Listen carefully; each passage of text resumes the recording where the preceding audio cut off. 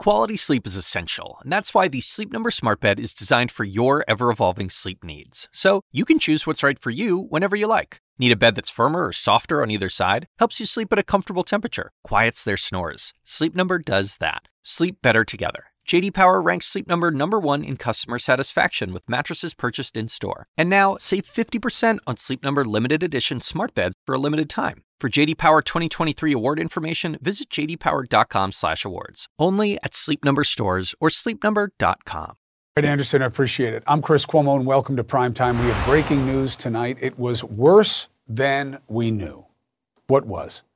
According to the book, I Alone Can Fix It, attained by CNN, General Mark Milley, the chairman of the Joint Chiefs of Staff, was so shaken after the November election, he feared that Trump and his allies might attempt a coup.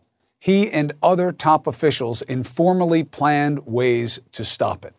Now, these revelations come from these two Pulitzer Prize-winning reporters at the Washington Post, Carol Leonig and Philip Rucker, in their book that chronicles Trump's final year in the White House. According to the book, Milley told his deputies, quote, "They may try, but they're not going to effing succeed. You can't do this without the military. You can't do this without the CIA and the FBI. We're the guys with the guns." So what is getting lost in this? Because this first flurry of the media is always about, the military was upset and because Trump was so bad. I get it. But now you got to pause at this point. You've heard the headlines. What's the real question? Why did they feel this way? Okay? Why did Milley and others worry so much? Well, it turns out they thought that Trump was going to order them to keep him in power. But did he? Did he ever suggest anything like it? It matters. Another missed question is, if they did think that was happening, why did they believe their best response was to plan to resign one by one? They write that Milley's concerns only grew after Trump purged Pentagon leadership right after the election. That included the firing of Defense Secretary Mark Esper. You remember the general that stood aside Esper's successor a week after the election and said this? "We do not take an oath to a king or a queen, a tyrant or a dictator. We do not take an oath to an individual. No, we do not take an oath to a country, a tribe, or a religion. We take an oath to the Constitution." Now you know why he came with that message. So, in I Alone Can Fix It, the authors write that Milley viewed Trump as the classic authoritarian leader with nothing to lose. He drew parallels to Hitler. The book says Milley told aides, quote, "This is a Reichstag moment." Could be the modern American equivalent of brown shirts in the streets, referring to the pro-Nazi militia that fueled Hitler's rise to power. Now, that's heavy stuff, especially for a military man, to compare somebody to Hitler. Fast forward to after the January 6th insurrection. The book says Milley held a conference call each day with Trump's chief of staff, Mark Meadows, and then Secretary of State Mike Pompeo to collectively survey the horizon for trouble. What does that mean? And it describes the relief that Milley says he felt when Joe Biden was inaugurated on January 20th. Relief that there had not been a coup, thinking to himself, quote, "Thank God Almighty we landed the ship safely."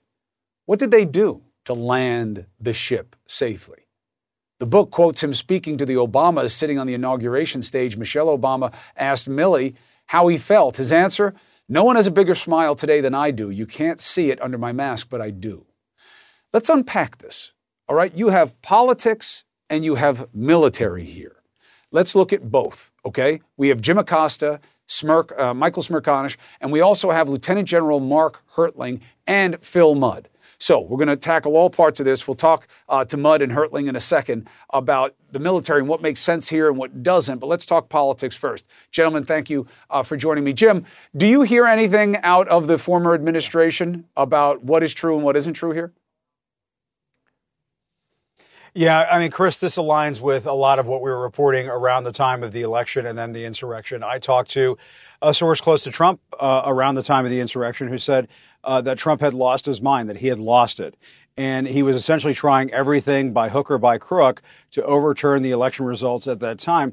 What is very disturbing about what General Milley is reported to have said is that, this goes back years, Chris. I will tell you, I've talked to two former senior White House officials who have told me that Trump is, quote, insane. They have both used that word, insane. The question becomes, Chris, what do we do about this information? Donald Trump, I think it is very clear, and it is coming out in these books and is becoming more clear, between November 3rd and the January 6th insurrection, was attempting to carry out an administrative coup, if not a bloody coup at the Capitol on January 6th. And the question I think we all have to come to grips with at some point is what should be done about it. And I think arguably Donald Trump committed crimes on the way to January 6th. Is anything going to be done about it? Why have we not had this conversation in this country? I think it's a critical question, Chris, whether or not the former president of the United States belongs in the slammer for what he did between the election and January 6th. General Milley appears to have put his finger on a very big problem, and that is that Donald Trump was behaving like an Adolf Hitler who was potentially looking to overthrow the government. That's a very serious allegation. That's a very serious thought on the part of the former, on the part of the Joint Chiefs of Staff chairman. And I think it's something that the country just has to come to grips with. Mike, your take. It's a reminder of how much we still don't know about the events of January 6th in particular. And I say that because the debate continues as this commission, still don't know who the Republican participants will be, is just now getting off the ground. Beyond that, a question, Chris. CPAC was last weekend. You know who won the straw poll. If this book had come out a week ago, would it have changed any minds in that room? My conclusion, probably not. Third observation, I get it. I applaud the concern and the exercise of control on behalf of Milley and others. But where were they on January 6th? I mean, all I have to go on so far is the release of this one portion of the book, which paints this picture of being on guard and protecting the nation, creating a steel wall around the Capitol on January 20. But if the report is at the same time saying that the concern was there from Election Day forward, then I have to ask, why was January 6th able to take place? This is why I'm a student of yours, Michael. My head's in the same place. Let me read something to you here, an excerpt. Please put up the Milley-Pelosi conversation. Because, again, it goes to, Jim, were they just afraid of things, or did they have reason to be afraid? So, after the January 6th insurrection, Pelosi told the general she was deeply concerned that a crazy, dangerous, and maniac Trump might use nukes during his final days. Ma'am, I guarantee you these processes are very good, Milley reassured her. There's not going to be an accidental firing of nuclear weapons. We'll only follow legal orders. We'll only do things that are legal, ethical, or moral. Now, one, that's a little bit of an education to the American public that no, the military doesn't have to automatically follow whatever even the commander-in-chief tells them. But, Jim, what were these fears based on? To Michael's point, why did Milley believe that he might have to stop them? And did Trump ever do anything to make him anything other than afraid? And, let's start there. Do we know of anything that ever really happened, or was this just scared Milley? I will tell you, I've done my own reporting on this. I wrote about this in my own book. There have been instances during the course of the Trump administration where people around Trump and other allies that are close to the United States, officials with allies close to the United States, who were concerned that Donald Trump potentially had his finger on the nuclear button. I wrote about this in my own book, that Trump, when he was in Puerto Rico, looking at the aftermath of Hurricane Maria, was bragging to the governor at that time about how he had control of the nuclear suitcase. It freaked people out around him. It freaked the Puerto Ricans out at the time. And I will tell you, I've talked to foreign ambassador officials here in Washington who have also been concerned about this. This was a matter that was brought up on Capitol Hill. The Senate Foreign Relations Committee looked at the chain of command that occurs between the president of the United States and generals when it comes to this use of the nuclear football. This has been a concern, and I hate to talk about this stuff because nobody wants to talk about this stuff. This has been a concern for some time now. This is not a fresh concern. I get that it was a concern, but Jim, you know what always short circuits it. You've been right. I've heard you. I've never questioned your reporting, but nothing ever happened to confirm these suspicions. And that's, I think, one of the suggestions that this book is going to have to deal with, or the authors will, or General Milley will. To this point, Mike, as I come back to you, Milley talking to VP Harris, I'll put up the full screen. As the inauguration ceremony ended, Kamala Harris, who had just sworn in as vice president, paused to thank Milley. We all know what you and some others did, she said. Thank you. What did they do? What did they do? Well, have a meeting with Meadows and ask whether or not Trump was, driving the crazy train? I mean, what did they do? Well, I guess in the end, they didn't need to take dramatic measures to protect the nation. But let me tell you how that particular exchange is going to be interpreted in half the country. It'll be interpreted as confirmation of the deep state. Aha, there was Vice President Harris now thanking the guy who was protecting the back of the Democrats who wanted there to be a change in administration. I'm not buying into that. I'm just telling you that the narrative of this chapter will be read as confirmation of what they've been saying all along. Unfortunately, you need to have somebody do something absolutely horrible to confirm suspicions that might happen. And up until that point, Jim, as we both know, that's where the snowflake stuff comes up and all that other BS that they play to. But look, Jim, you've been on it from the beginning, that the concerns were real, and they went all the way to the top. Jim Acosta, Michael Smerconish, thank you for helping us unpack the politics. Now we go to the military mindset here. What they perceived, why they perceived it, what they did, how they responded. What about that part? We have two great military minds who understand how politics and the military work together or not, okay? I know we've never heard fears from Pentagon brass like we've heard, but are they warranted? Next.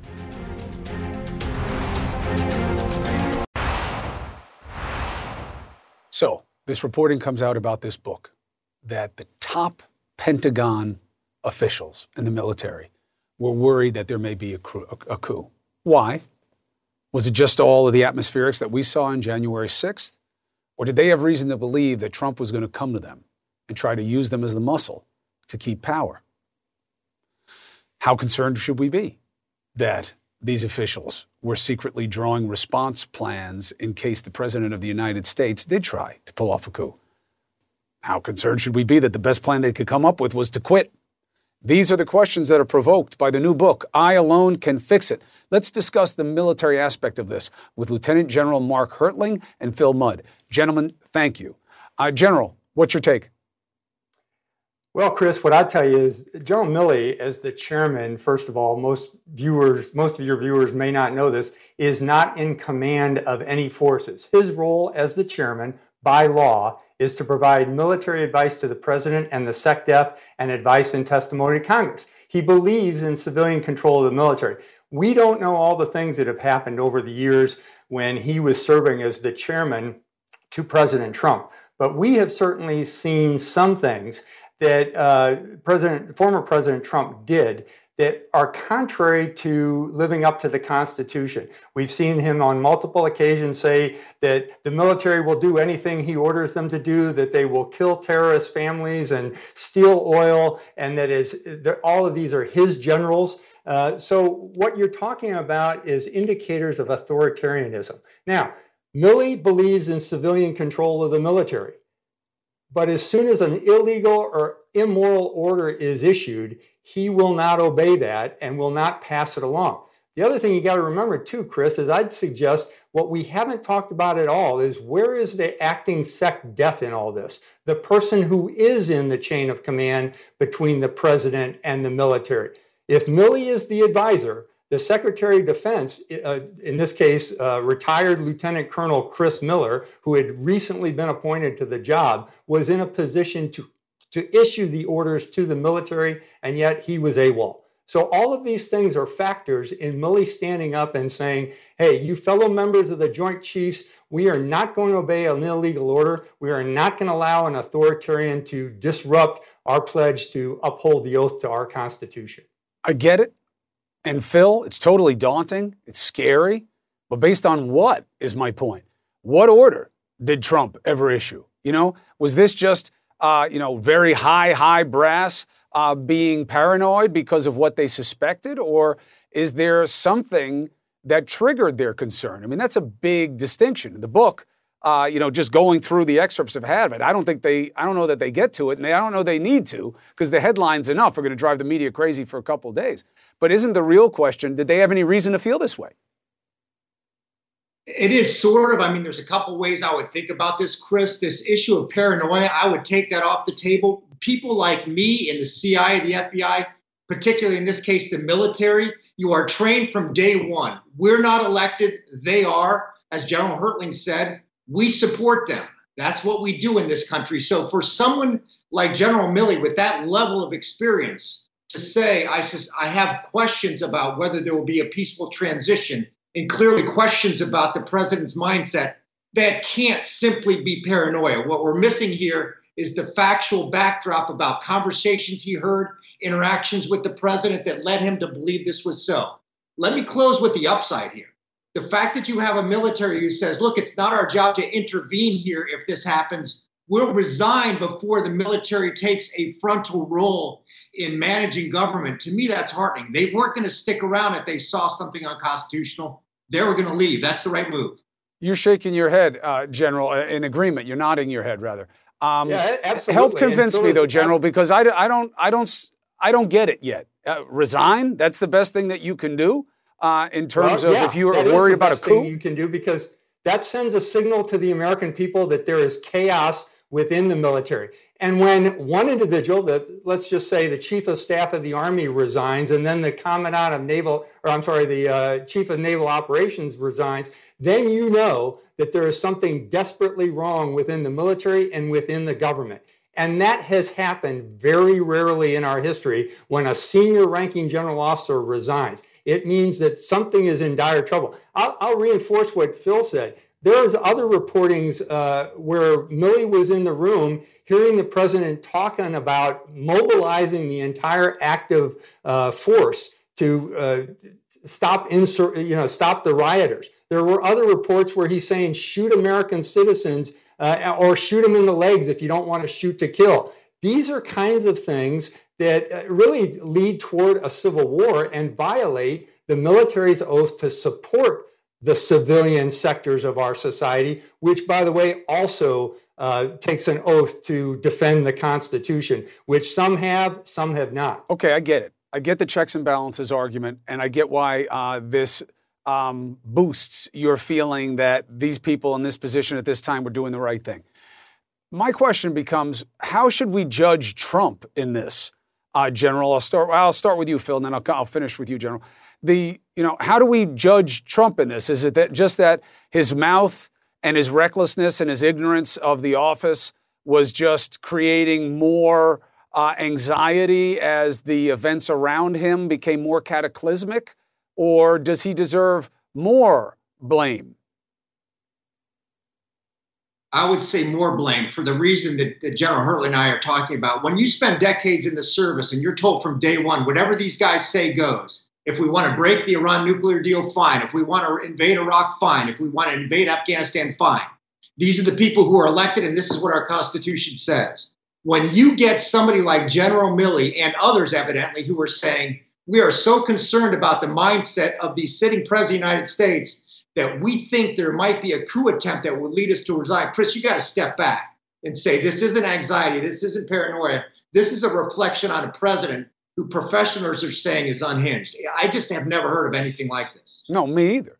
General, final word to you. Do you believe, from what you understand of the circumstances and what you've heard in context from the men and women that you know in the highest echelons of the service, that this is an alarm that people should pay attention to because they had reason to feel this way about Trump? Yeah, absolutely. And I have heard it multiple times from a lot of senior ranking, both military and government officials. It was apparent to many, Chris, that Trump was dead set on controlling all the institutions of our democracy, not for the support of the people, but for his personal use and gain. Some institutions, the courts, the intel community, the military, they wavered a little bit, but they stayed firm. There were other institutions that did not. And what we've seen and what has been so frustrating to many who have worked in government is when we see that balance of power that you talked about and people debating what they should do or abrogating their responsibilities to do the right thing to support the Constitution. And we've seen that over the last couple of years. That's when the trouble arises. Thank God for General Milley, in my view. General Hertling, Phil Mudd, thank you very much, gentlemen. Appreciate it. Thanks. Look, left and right on an issue like this, it's about being reasonable.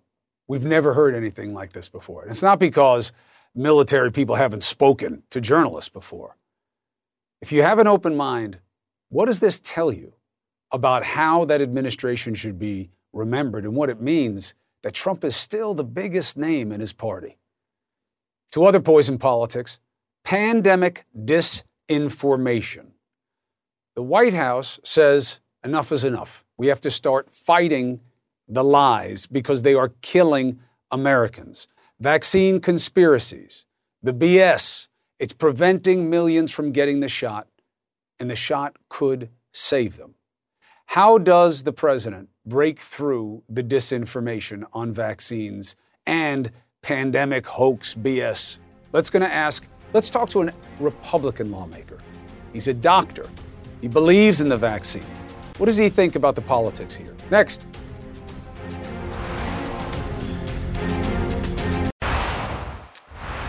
So now we learn that the United States military's top brass devised a plan to prevent former President Trump from potentially staging a coup after the 2020 election. Why were they so worried?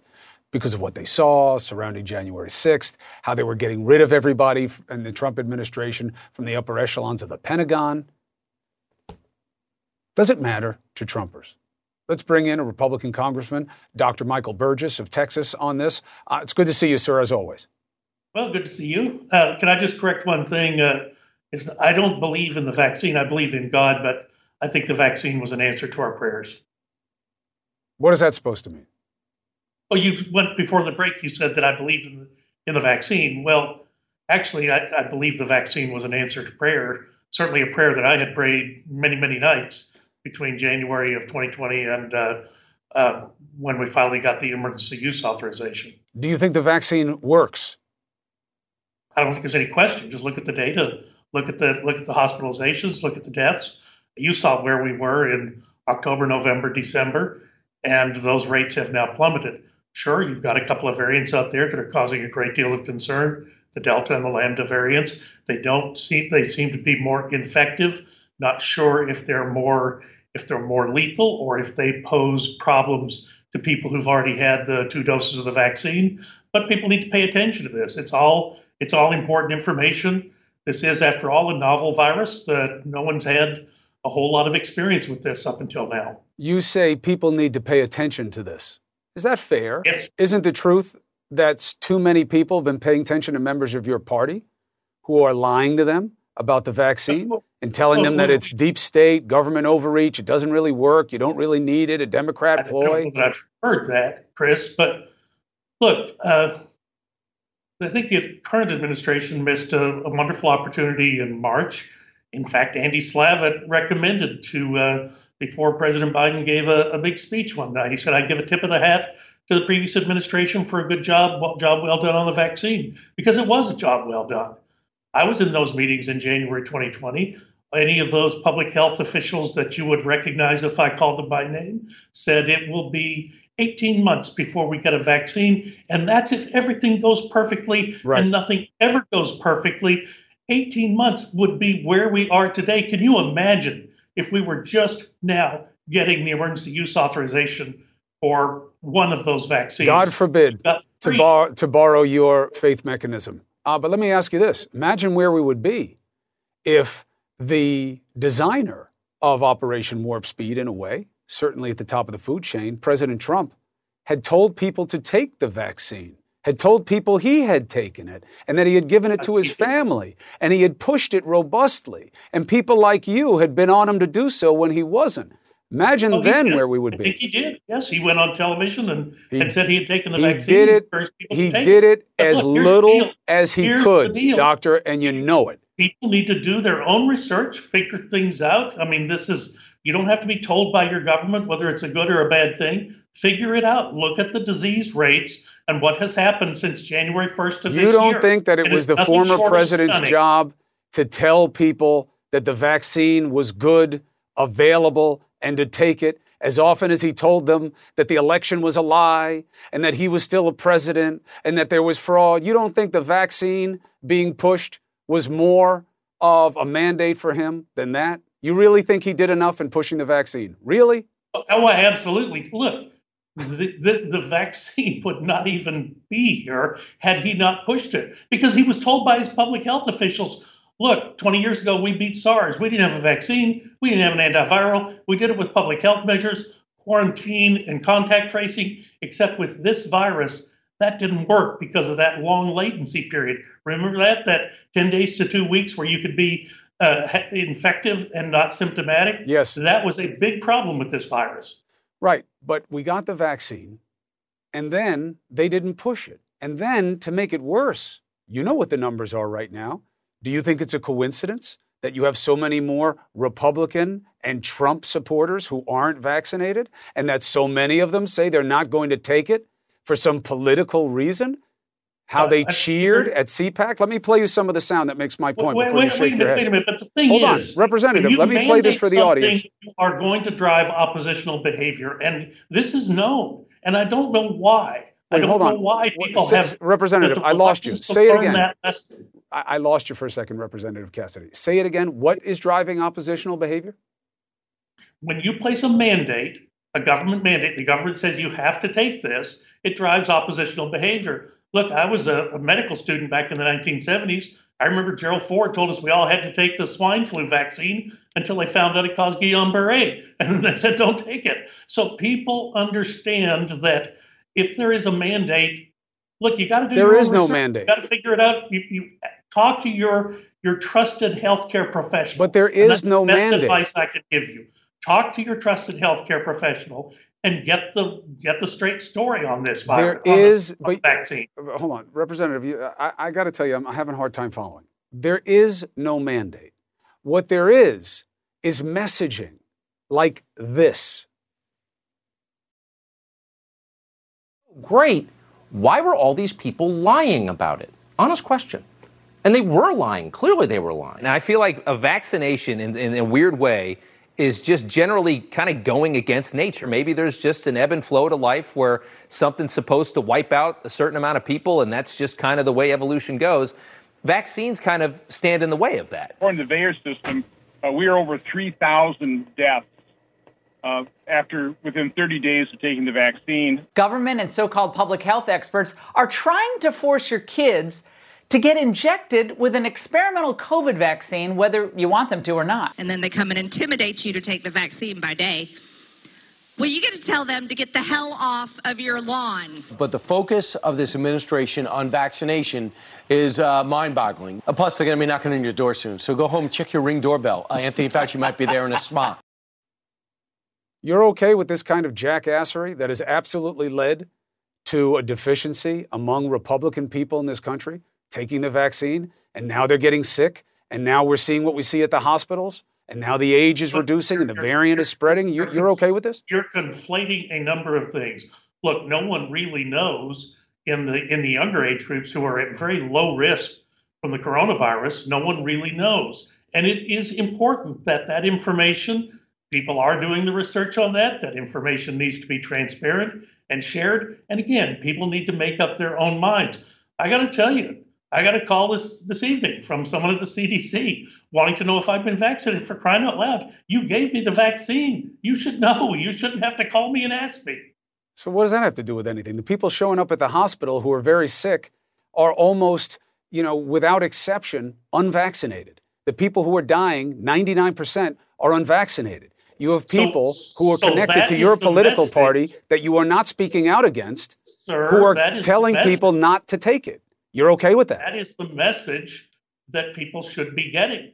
Who is showing up at the hospital sick? It is unvaccinated people. Now, look, we don't know at this point with the Delta variant and then the newer Lambda variant if it is as lethal as the original coronavirus, but it could be. And if you take the vaccine and you're much less likely to get ill, then for heaven's sakes, consider taking the vaccine. I understand that. If you don't want to take the vaccine, then make sure you have an N95 mask, avoid crowds, stay 6 feet away from people. They're not going to do that. Wash your hands and don't touch your face. They're not going to do that. Trump mocked masks People celebrated not wearing the masks. You saw what just happened at CPAC. Here's what I don't get, and we'll end on this last word to you.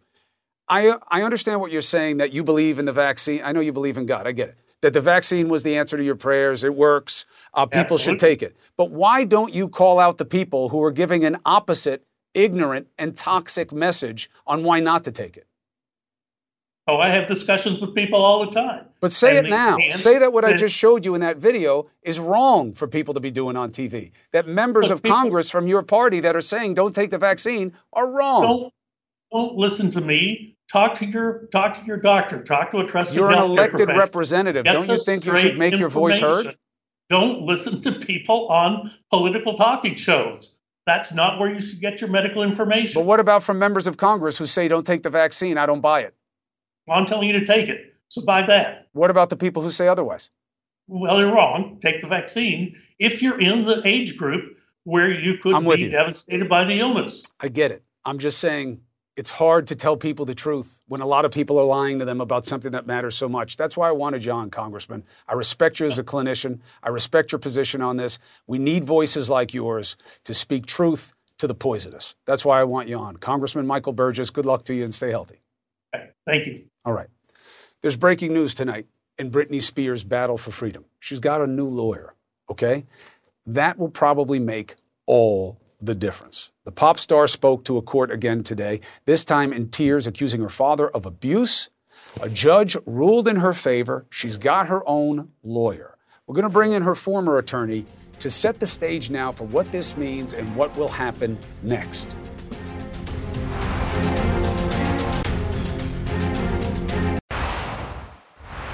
Today, a judge finally approved Britney Spears' request to hire her own attorney in the battle to end her 13-year conservatorship overseen by her father. And as we've spoken before, these are for people who can't handle their own affairs. How does she perform? How does she do so many shows? How does she create so much media if she's incompetent? She spoke to the court, Ms. Spears, by phone and was heard at times sobbing, describing her conservatorship as effing cruelty, adding, if this isn't abuse, I don't know what is. I thought they were trying to kill me. And I'd like to charge my father with conservatorship abuse. I want to press charges against my father today. I want an investigation into my dad. First things first, let's bring in Adam Streisand, Britney Spears' former attorney. Good to have you. Quickly, how big a deal is it that she's been allowed to hire counsel, and what will that mean for next? I think everything changes, Chris. First of all, I think we're going to see immediately a petition to terminate the conservatorship.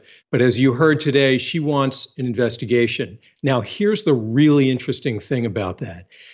Everybody involved in this conservatorship over the past 13 years have been obtaining orders from the court approving all of their actions and their conduct and their compensation. And the rule is, if you get notice and you don't object, those orders are binding. You'll remember that from law school as res judicata. And they're going to argue, well, she got notice because her former lawyer was getting notice. But here's the unprecedented thing about this conservatorship.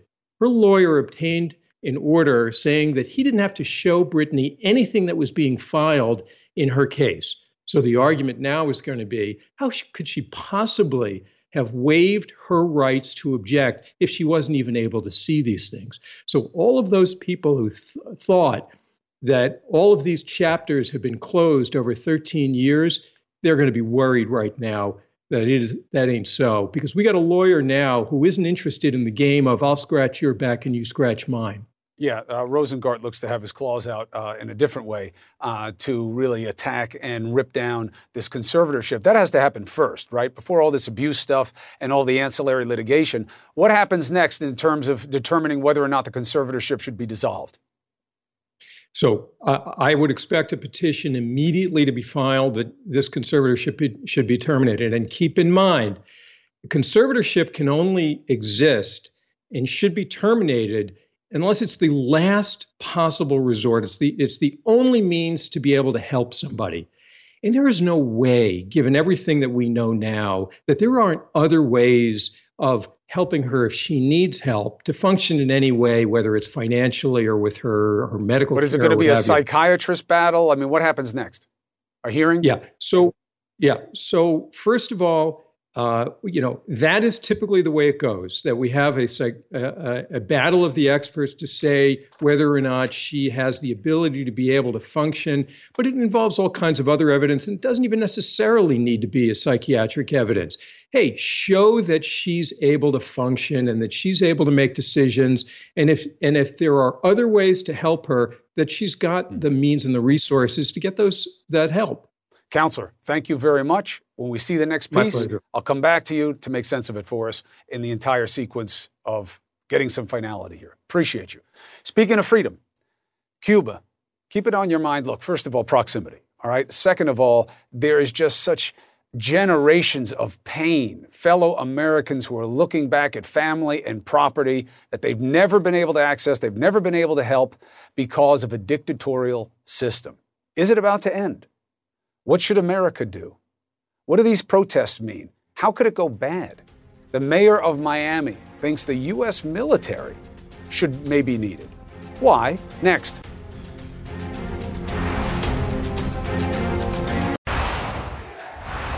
The Cuban people are in the streets in an unprecedented way. Their demands, food and medicine, really fundamental freedoms. A fraction of Cubans are vaccinated. COVID cases are exploding on the island that always boasted its tremendous pharmaceutical and medical capabilities. On top of that, it is the worst food shortage since the 90s. Cuba is less than 100 miles from Florida. The crisis there is absolutely going to impact us, starting in communities like Miami. My next guest, Francis Suarez, is the mayor there. It's good to see you, Mr. Mayor. It's good to see you, Chris. Thank you so much for having me. So, one quick question. I remember, for the audience, the first time I went to Cuba, seeing written on a wall, there's a lot of propaganda there, obviously, from the Castros, but one of the expressions is Cuba sí, Cuba vale, Cuba dura. Yes to Cuba. Cuba is worthy. Cuba is tough. And I remember asking somebody there if this was from the government, and they said to me, no, Cuba is its people. We are held down by its government. Do you think the moment has finally come where the people will be freed of a dictatorial regime? That is obviously our hope. We've never seen the kind of spontaneous protests that we've seen across the island. And I really want to thank you for highlighting this, because I think, in all your prefatory comments, you've talked about how this is very important to the United States. And it's very important to people that are living in the United States that have family in Cuba that are dramatically impacted by this. But the Cubans have done something that has never happened in the 60-year dictatorship, which is spontaneously uprise in 40 different cities at an incredible risk to their lives. They are hitting the streets and they have nothing to defend themselves with. They're being repressed violently the last couple of days after the Sunday uprising. And my hope and my prayer is that they're able to find a peaceful way to transition to democracy, and that this is the moment. We're hoping that this is the moment. Well, that rarely happens. I mean, even what we saw in the Arab Spring, with much bigger numbers going against a much less powerful government structure over those people. One question. I think the immediate need that America can satisfy, I mean, we have 30 million doses of AstraZeneca sitting in our stockpile.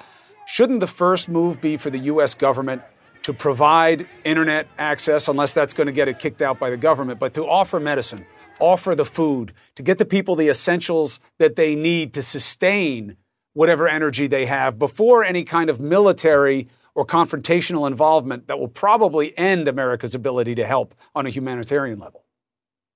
Absolutely. I think obviously, we as a country we're incredibly generous, and we have the resources to be able to help Cuba. We see that there's a tragedy in Haiti as well, and the region is obviously suffering tremendously. I think, of course, every effort should be made initially to come up with a diplomatic solution, and of course, we should offer, as you said, medical resources, food resources. But at the end of the day, the Cuban people are not chanting, we want food, we want medicine. They're chanting, we want liberty. They're not complaining about the embargo. They're not chanting down with the embargo, down with the United States. They're chanting down with the Diaz-Canel regime. We want liberty, and that's what they're fighting for, and that's what they're being brutally repressed over. Do you believe that the U.S. military should go in first? No, I think what we need to do is exhaust all remedies. I think a military option is obviously always the last option. In sort of the just war theory, a military option is always, an option when all other options have been exhausted. What I do believe, though, is, I was born here in this country. I'm an American, and my parents came to this country at 12 and at 6. And I'm very proud of the moments in history where this country has fought to liberate people throughout the world. And I think, that option is one that shouldn't be off the table. It should be discussed. And I think if for no other reason, to keep the Cuban government honest. They right now have absolutely no fear that anything is going to happen to them to hold them accountable for the kinds of reprisals that we're seeing, people getting killed and people getting beaten every single day. I think the first level of commitment has to be attention. American people have to care. There are a few situations, really, I would argue Cuba is unique in terms of the strength of the Cuban community here. And almost, you're young, but you're accomplished, but you're young. But the idea of the connection and what's been done here by people who fled from there makes it unique. Mayor Suarez, we will stay on it. Thank you. Thank you so much, Chris. That means the world to us. The handoff, next.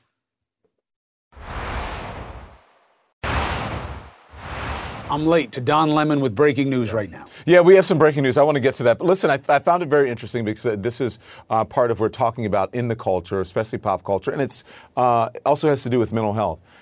I kept wanting you to ask, and I almost texted you while you were on the air, what happened to all of Britney Spears' money? For someone who is as popular and has sold as many albums, 77 million records in the country, to be worth $60 million, to the average person, that is a lot of money. To someone like Britney Spears, that's not a lot of money. What happened to it? And the time when she was, off the rails, so to speak, there's no way she could have spent that much money. Hundreds of millions of dollars?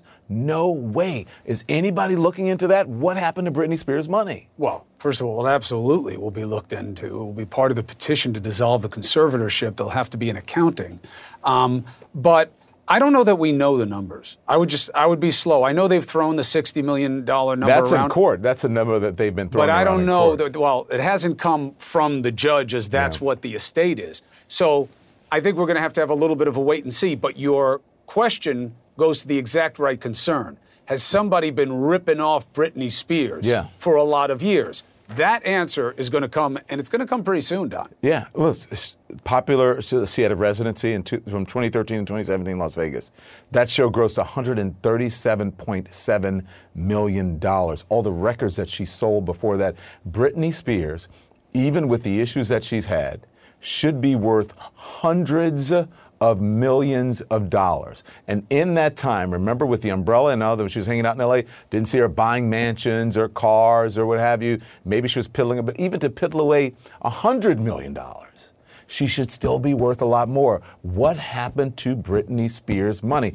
If these estimates are indeed correct, $60 million for someone who's been working from a child, a Disney star, a residency, albums, perfumes, books, on merchandise, something is up. Am I wrong? The nice thing about money is you can almost always find it. Yes. You can follow it, you can track it, you can find it. And look, 13 plus years, one man has been in a position to oversee all of it and has a fiduciary responsibility to show what was done with the same. So the answer is very discoverable. That is my question. What happened to the money? And now I'll get to the breaking news. I'll see you. D. Lemon, I love you. Love you more.